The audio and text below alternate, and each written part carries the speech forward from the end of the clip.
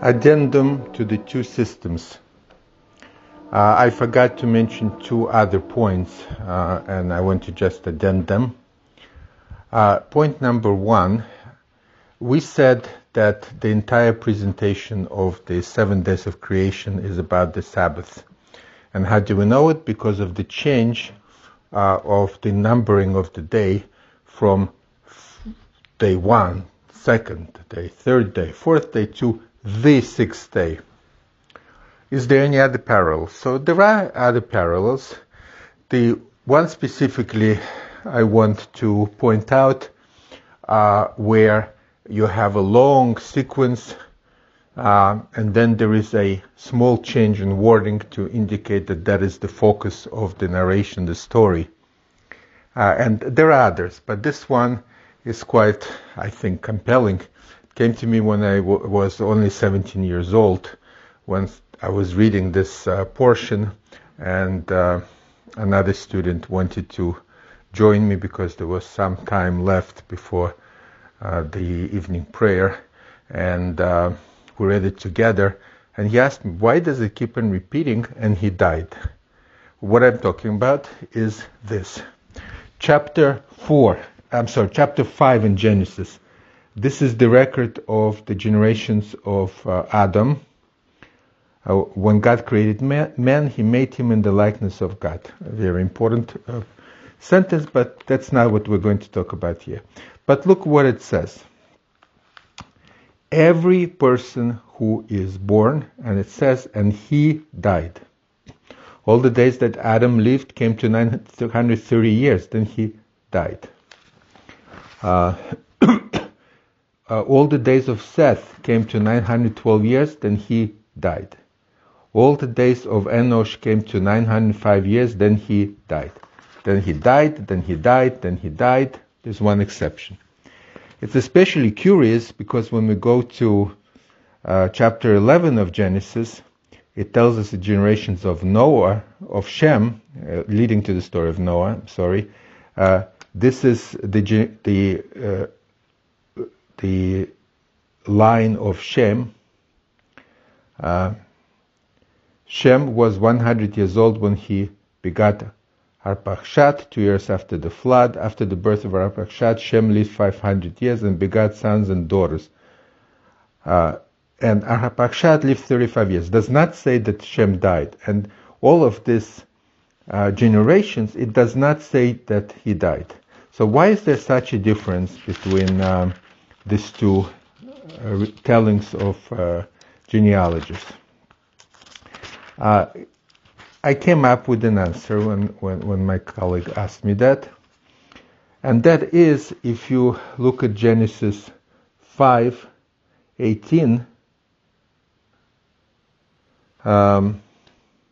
actually, I'm sorry, 5:21, you will see that this one died, and he died, and he died, and he died. And then there was one person who did not die.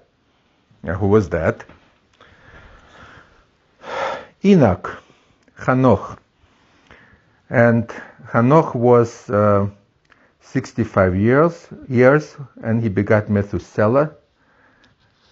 After the birth of Methuselah, and Enoch walked with God 300 years, and he begot sons and daughters. That's, by the way, another difference, sons and daughters, versus simply giving the name of the son who took over the lineage. Anyway, let's continue.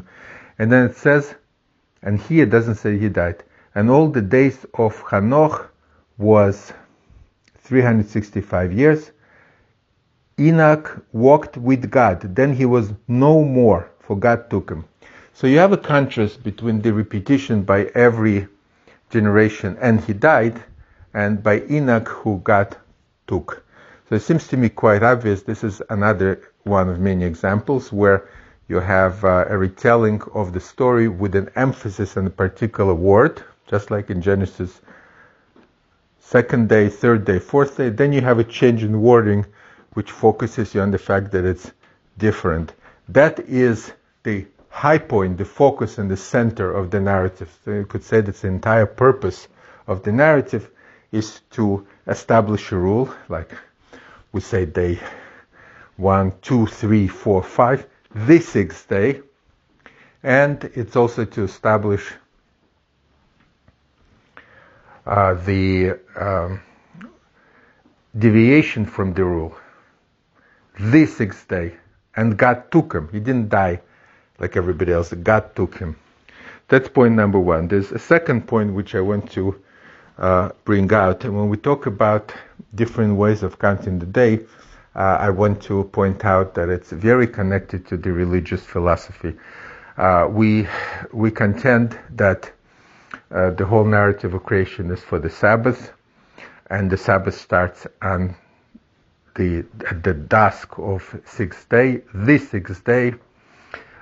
This is because of human religious experience of finishing work and then ceasing work, and that there has to be a drawing line. It's going to be in the evening of the sixth day when the shepherd and the farmer come home and sanctify the following day by ceasing work on this day. On the sixth day, they sanctify the seventh day. Okay.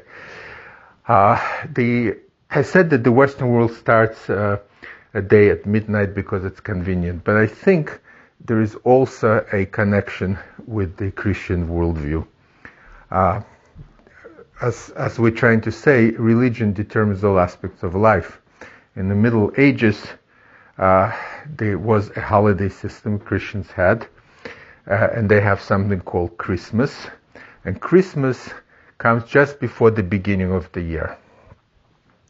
A week after Christmas begins the new year. It's a symbol of rebirth and regeneration.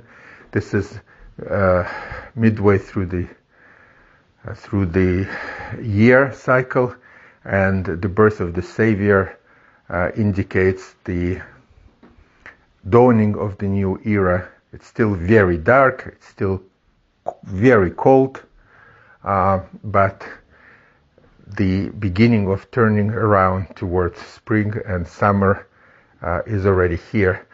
For example, in Lithuanian, which is widely considered to be one of the most archaic and preserved Indo-European languages, the name for February is vasaras, which is derived from the word for summer.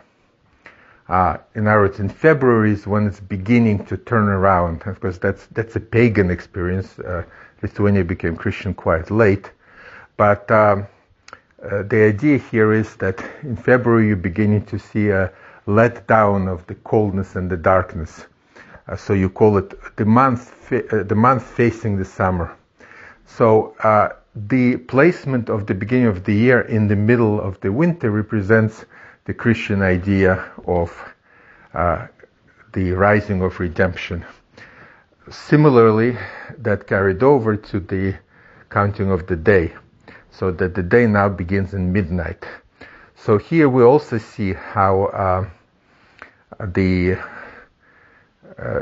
daily system is conceptually and religiously connected to the annual system. In fact, Ibn Ezra, in the Epistle of the Sabbath that I mentioned, discusses the beginning of the day being in the evening in the context of how we count months and days.